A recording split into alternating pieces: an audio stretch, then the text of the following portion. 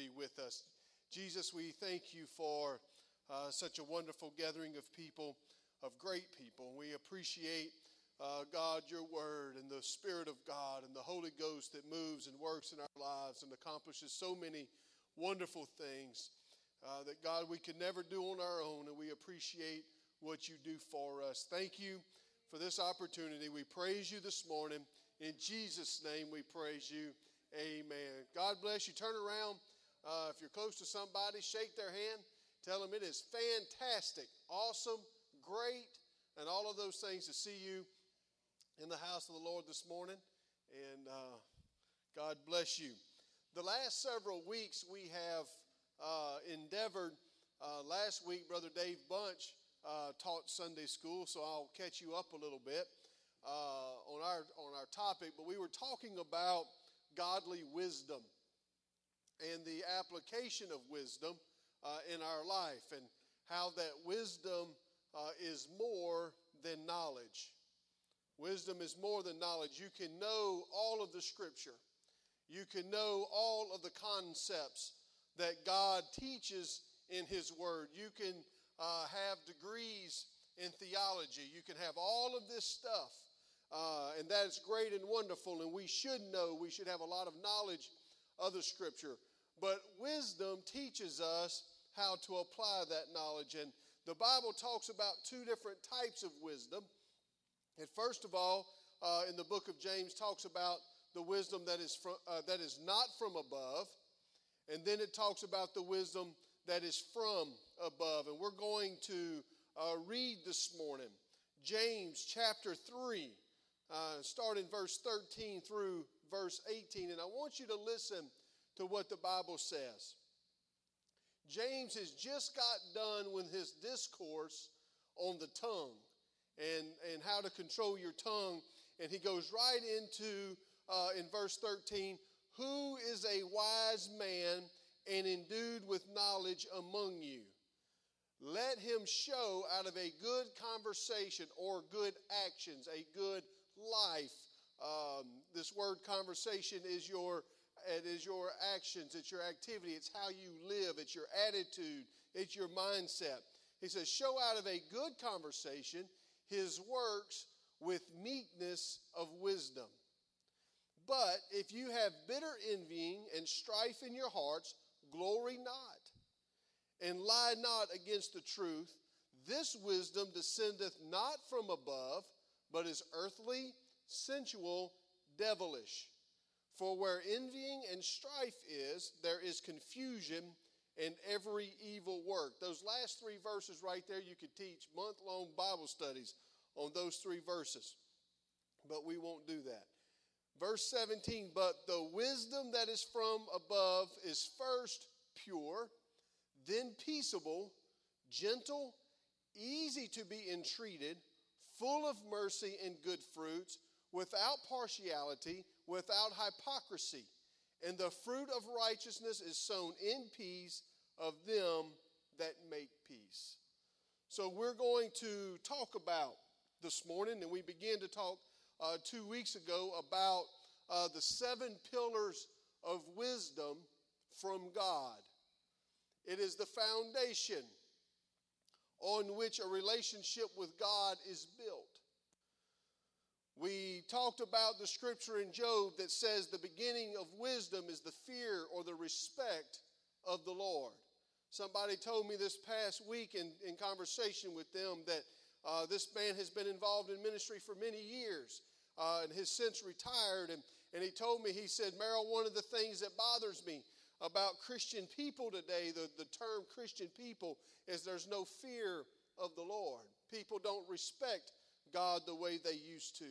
And but Job said the fear of the Lord or the respect of God is the beginning of wisdom.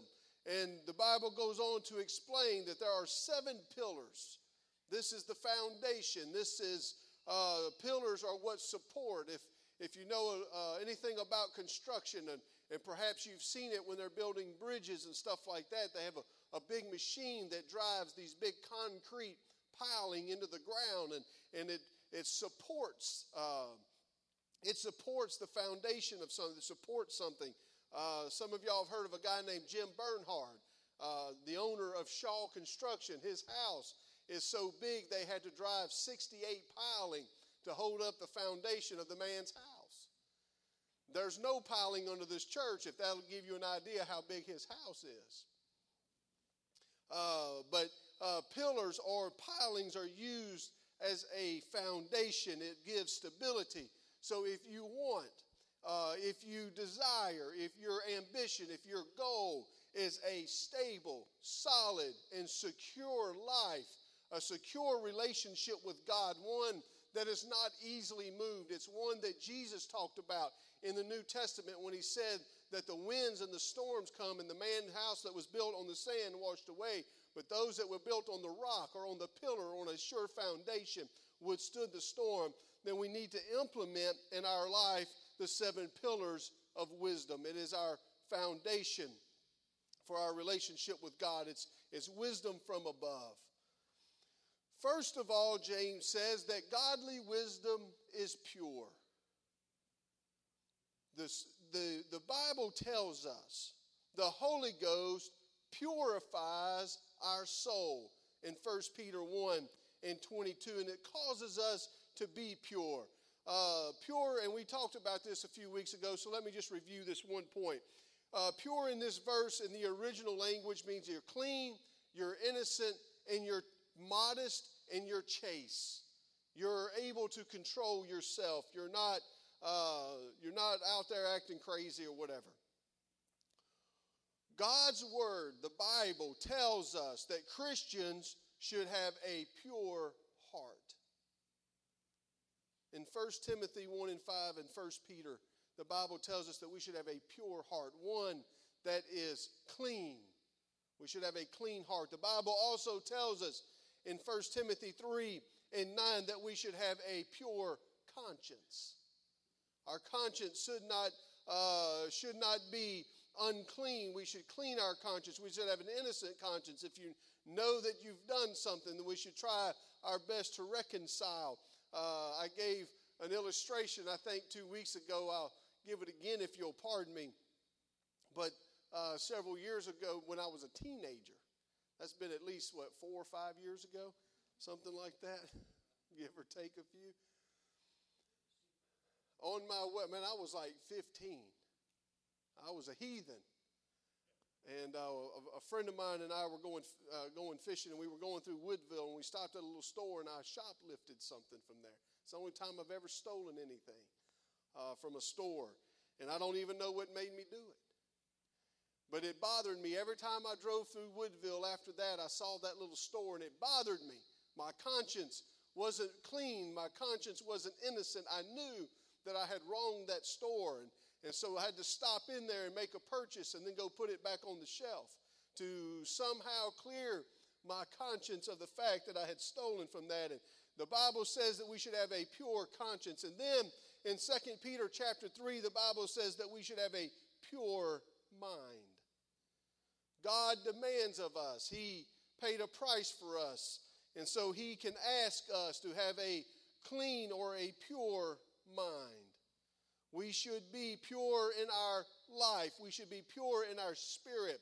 God asks us to be pure, morally pure, mentally pure, spiritually pure. We should not engage in these things. Purity, according to the Word of God, is a pillar supporting our claim to wisdom. The second thing the Bible talks about in the book of James that is a sign or shows us our wisdom or shows when people are wise is that we are peaceable. It's the second pillar of wisdom. People that are wise understand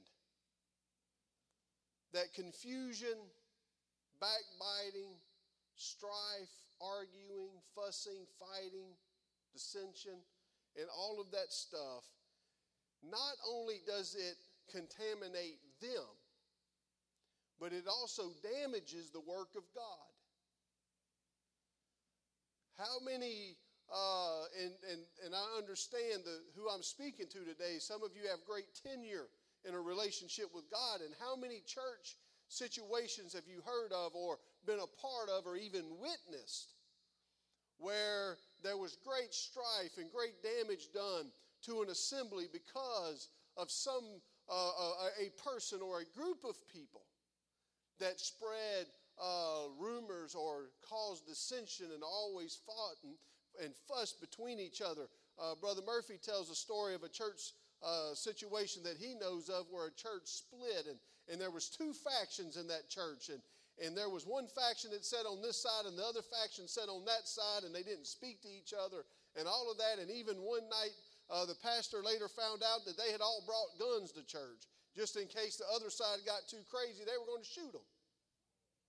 That's a true story. I know where that happened.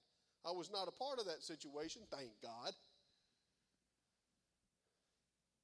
So if you profess godly wisdom, if you profess this strong relationship with God, then you are going to realize and understand that type of attitude, that type of action, not only does it damage you, but it damages the work of God. And I will tell you that somebody, and talking about that very situation, where you got people packing guns to church, that is crazy. Just in case the other side gets too unruly. What are you going to do, man? Really? I've heard of fist fights. I've heard of all kinds of stuff. But in the middle of that very situation, they had people receiving the Holy Ghost. So God's not always, it's not always what you seem. God's got the ability. But anyway, it will damage the work of God. That's a very difficult environment for revival. It's a very difficult environment for miracle working power to manifest itself because you have such strife. And so people that claim this relationship with God know that they should not act like that. Please, nobody at Grace bring your gun to church just in case another saint acts up. That is not wise. And it's hard to say that I am this great Christian person. I'm a stalwart child of God. I'm close to God. The whole time you're hating somebody else. It's a pillar of wisdom. In Matthew chapter 5 and verse 9, the Bible says that peacemakers are going to be called the children of God. James chapter 3 and 18 says the fruit of righteousness is sown in peace of them that make peace. We are to follow after things which make for peace according to Romans 14. The work of righteousness is peace, and the effect of righteousness is quietness and assurance according to Isaiah 32. What an incredible scripture.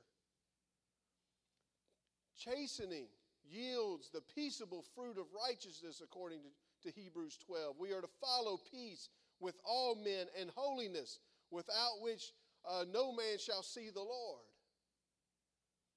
Follow after peace. Be a peaceable person. Don't start trouble. Don't engage in that kind of activity. Understand that peace, being a peaceable person, is a pillar of wisdom. It tells people that they are wise.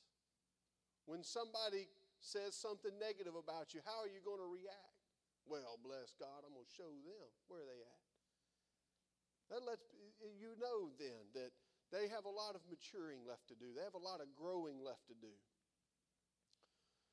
Being at peace with ourselves and peace with others and at peace with God is a mark of wisdom. It's a mark of maturity. We've grown past. I remember where one of the places I used to manage, there was a man, he was in his early 40s. If I remember correctly, he was like 42, 43 years old. And he was a big, strong guy. He really was. And when I started that job, my boss said, look, one of your tasks is going to be to fire him. And he said, but I'm going to tell you, you don't know him. I mean, I'm just starting a job, just hired on. I don't even have a clue who this guy is. He said, but I'm telling you, when you call him into your office to fire him, you better have the city police with you because he's going to fight. Well, that just made me feel all great and warm and fuzzy right there. And so in conversation with this guy, had come to find out that 3 or 4 months earlier, he had gotten in an argument with somebody at McDonald's in the drive-thru. The little guy, the little teenage boy working in the drive-thru, and actually reached out of his vehicle through the window, the drive-thru window, and got a hold of that boy's shirt. Pulled him through the drive-thru window and beat the stuffing out of him and put that boy in the hospital. And I told him, I said, Jeff, I called his name. I said, congratulations, buddy. The difference between humans and crickets is that humans use conflict resolution skills. Crickets don't. So you're about as smart as a cricket. He did not appreciate that. Be a peacemaker. Don't look for trouble. I know there's times that things make you aggravated or mad, but don't look for trouble. Don't engage that kind of activity. Be a peacemaker, and that transitions right into what James says is the third pillar of wisdom, and that's gentleness. Gentleness, according to Galatians chapter 5, was one of the 9 fruits of the Spirit. This is a fruit, and you understand the concept of the fruit when a seed is planted and it begins to grow. It begins to bring a fruit out. Say if you plant a corn plant, then eventually you will see, hopefully, ears of corn. In Galatians chapter 5, the Bible says when the Holy Ghost is planted on the inside of you, it begins to grow. And as it begins to grow, it begins to mature. And as it matures, it brings fruit. And so when you see people manifesting the fruit, that's how you know the Holy Ghost is matured in their life or has grown. Isn't that neat? So when you see Christian people that don't display these things, then you know that God's still working on them. And He's working on everybody, you understand that. But gentleness is one of the 9 fruits of the Spirit, but is also a pillar of wisdom. It helps us to understand. It helps us to grasp and to support our relationship with God. And James is writing, he's talking about people that at one time you were rough and unkind and hateful people. Some people are just hateful. But after you get the Holy Ghost, that part of our nature should begin to change. Upon receiving the Spirit of God, we should become gentle. God's gentleness can make us just as great, make us just as great as people like David. When David manifested in 2 Samuel a gentle spirit. Paul exhibited gentleness to the church in Thessalonica, as talking about nursing children. I'm sorry, I'll get it here in a second, but they're talking about nursing children, or taking care of them, or raising them up, or to be patient with them, to be kind to them, to be gentle.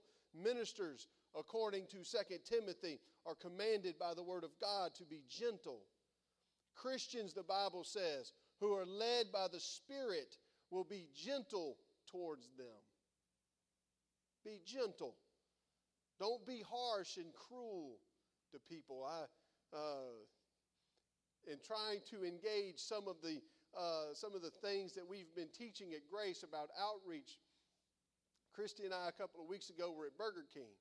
Now, I hate fast food, but we just so happened to have to stop at Burger King, and so we're standing in line, and there's this elderly man comes up behind us in line, and we're waiting a little while, and so I told Christy, I said, I'm going to buy this guy's lunch. Just don't know him, never met him, maybe never see him again, but I want to buy his lunch. So she said, okay, we go in and we order our food, and I tell the lady behind the cash register, I said, now look, we're going to buy this man's lunch, so don't worry about it. Just don't total us up yet. Whenever he orders, we'll pay for it. He walks up and says, I would like a double Whopper meal. And the girl says, would you like cheese on that? Because she is instructed by her boss to ask. Everybody that orders a sandwich, you have to ask them, do you want cheese? So the girl says, would you like cheese on that? And he goes off on her. Would you listen to what I'm telling you? And I'm like, whoa. He finally got her, or she finally got his order, and I was really embarrassed for her. I felt sorry for the poor girl. She did nothing wrong. So I bought his meal anyway. So he walks up to me and said, man, you didn't have to do that. I said, well, I just want to bless you today. It's no big deal. Well, bless God. God's been so good to me, and I just love the Lord. And I'm sitting there thinking, man, alive, dude. You just absolutely chewed this poor girl up. She did nothing wrong, and now he's over there being sweet to me. Man, brother, I sure appreciate that. We're all brothers in Christ, and blah, blah, blah. And I'm thinking, dude, gentle. Be gentle with people. Be gentle with people. There's a story, and I'm going to finish this study today one way or the other, but there's a story that I need to tell. The founder of the American Bible Society in 1900 was going to Philadelphia, just a 2 or 3 hour train ride from New York City. And he was in New York, and him and a group of guys starting the American Bible Institute got on a train, and they began their journey to Philadelphia. And just a few minutes into that journey, they got up and they moved to the dining car of the train, and they sat down at a table and began to talk, and it was very busy in there. And this waiter walked by, and so the founder of the American Bible Institute, I don't remember his name, raised his hand, and the waiter stopped, and he said, sir, I'd like to get a glass of just plain water.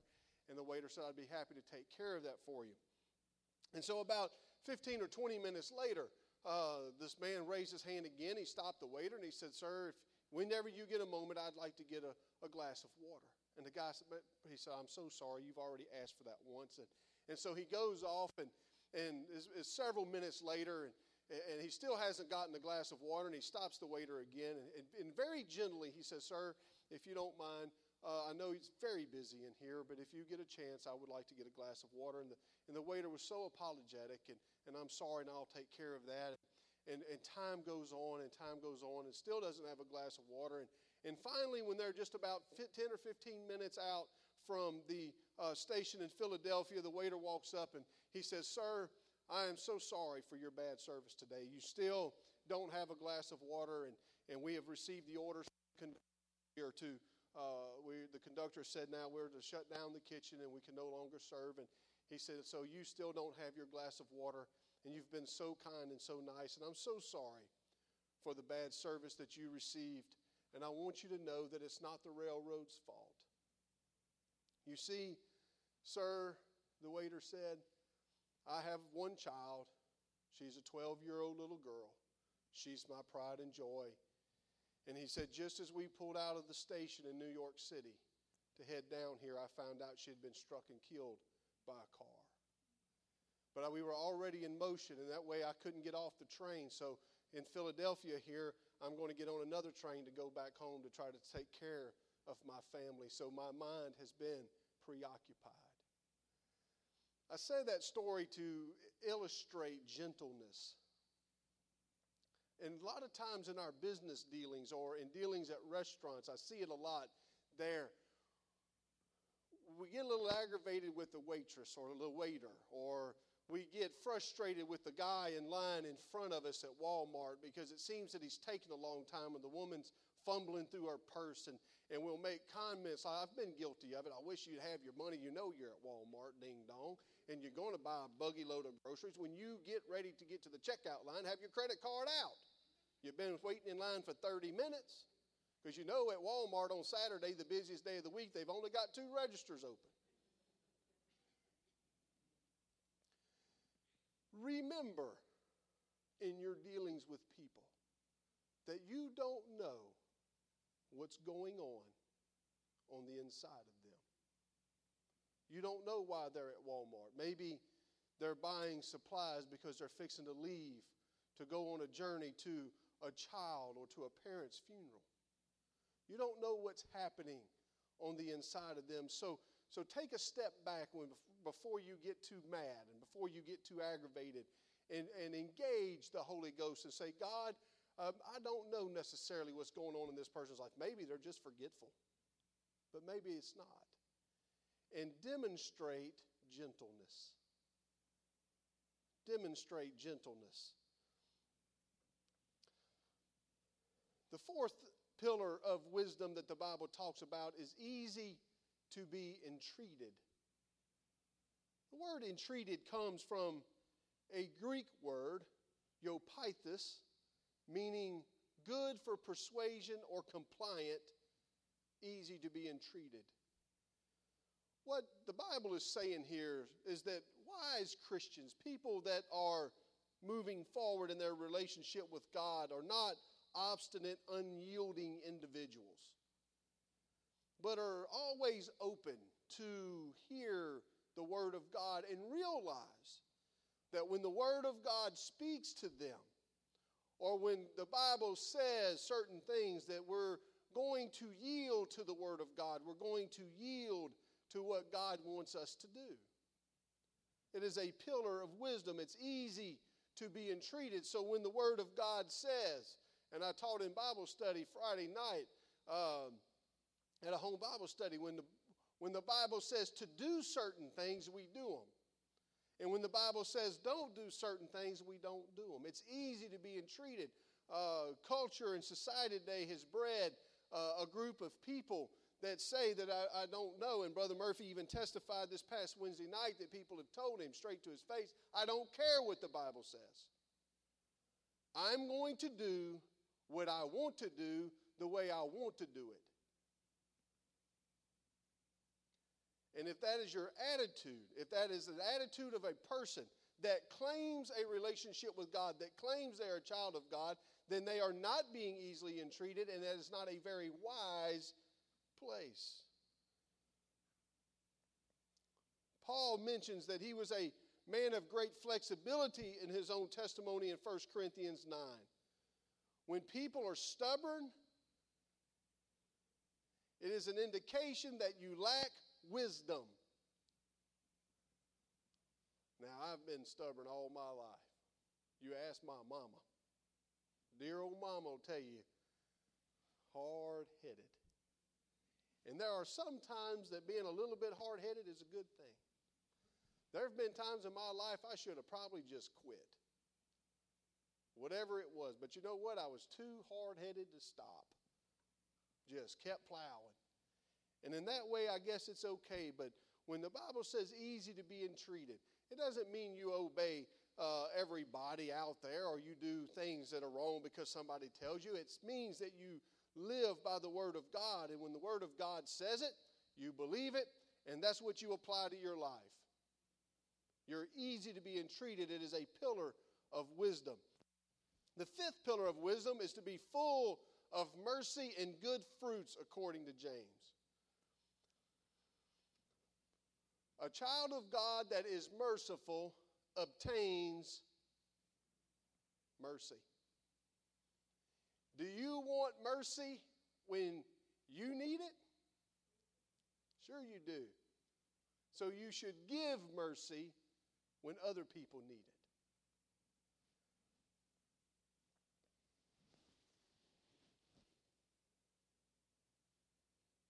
I cannot believe that brother so-and-so did such and such. Pastor ought to kick him out of the church. That's a low-down, rotten, no good for nothing person. Be careful. Because something may happen in your life. It's easy to sit on the judgment seat when everything seems to be going great. But when things start falling apart with you and your family, in your life, y'all have mercy on me. I've had people tell me, I really hope that you'll have mercy on my kids. My kid has done such and such, or I hope the church is merciful to my children. And I have seen people I've seen it with my own eyes. I've seen pastors that were so merciful with their church people. The kid would do something crazy and get off into whatever, and the pastor would ain't no crucify nobody, tell the church, it's going to be all right.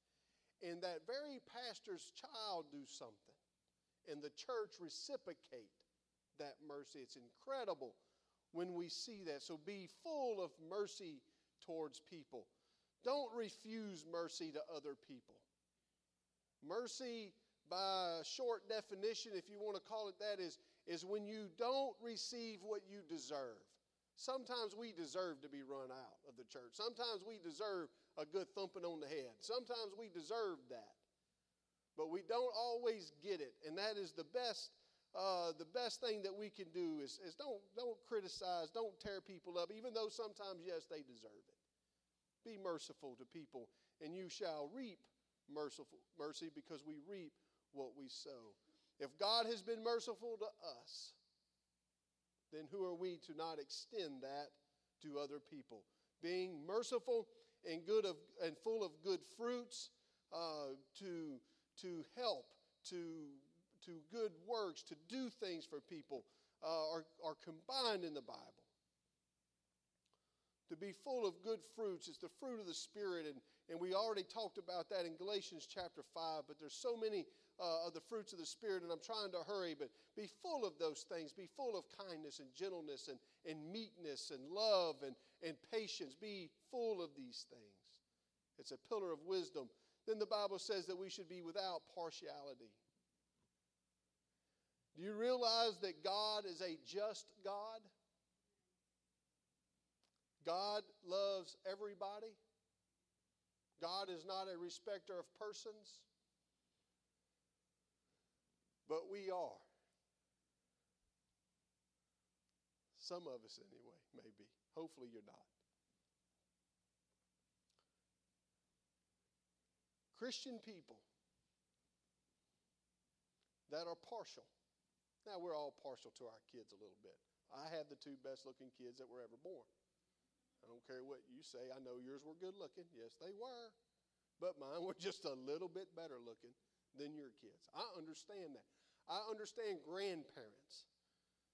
Their grandkids are the best. I understand there's a little bit of partiality there.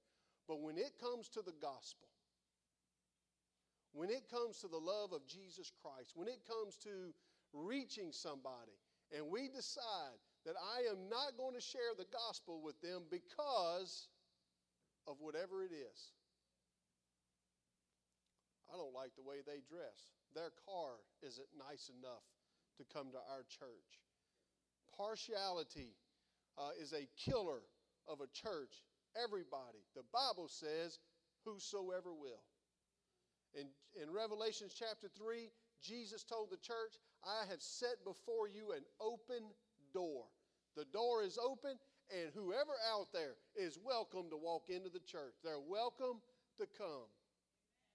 No partiality. It doesn't matter who you are. It doesn't matter your lot in life. It doesn't matter your upbringing. It doesn't matter your economic status. It doesn't matter the kind of clothes you can wear.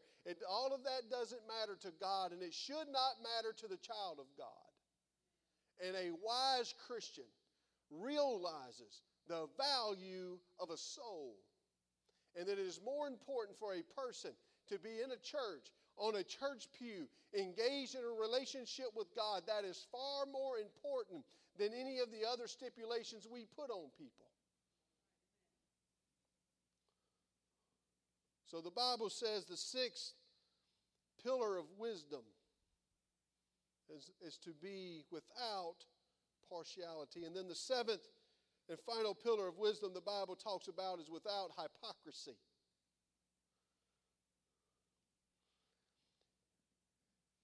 Jesus addresses hypocrisy many times in dealing with the Pharisees. Has anybody ever read the four Gospels? How many times does Jesus look at the Pharisees and call them hypocrites? I can't even count them. I don't remember. Thou hypocrite. Because the Pharisees would say one thing and do something else. I remember when I was a teenager, I had a boy that I went to high school with. His name was Donnie. We went to his house one day, and we were sitting in the living room of his house, and there was 8 or 10 of us guys there, and no parents at home, and man, just about everybody in that group was smoking. And his dad came home early from work and walked in there and called all those teenage boys in there smoking. Just like Bill Clinton, half of us weren't inhaling. We didn't even know how to smoke, but we just thought it was cool. His dad walks in, and man, it got dead quiet. People was putting out them cigarettes left and right. Not that you could tell because he couldn't see through the plume of smoke. You thought if you crushed it out, he would think that was left over from the something. And he said, boys, I want to talk to you. I know you think that it is cool to smoke, but it's not. And I really wish y'all would not smoke at all. And he went through this long 10-minute tirade about smoking and the effects of your health, the effects of your life, your pocketbook, how it's not cool, it's not sanitary, it stinks, blah, blah, blah. The whole time he had a cigarette hanging out of his mouth. It didn't have a lot of impact coming from him because he was preaching one message but following another. And a Christian person that sings that song on Sunday, if we still sing it, the Holy Ghost makes me I just want to love everybody. Everybody remember that song? Makes me want to love, that old time religion, makes me want to love everybody. And turn around and walk out and live something opposite. It is hypocrisy. And the only people that Jesus condemned in the Bible to their face were hypocrites. They were religious people that taught one thing and lived something else. Jesus condemned them. Now, he gave them opportunity to repent. He gave them opportunity to get their life straightened. But he condemned them. He did not condemn all of the other people. And when people profess this relationship with God, but they live outside of the Word of God, you're a hypocrite.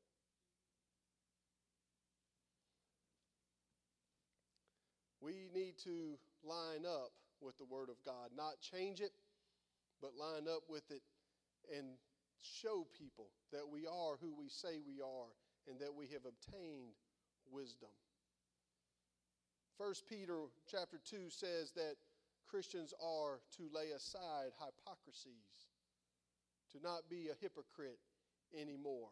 Job spoke of a hypocrite often and gave them a lot of warnings. And all of these that I'm fixing to mention are from the book of Job, and I've got to hurry.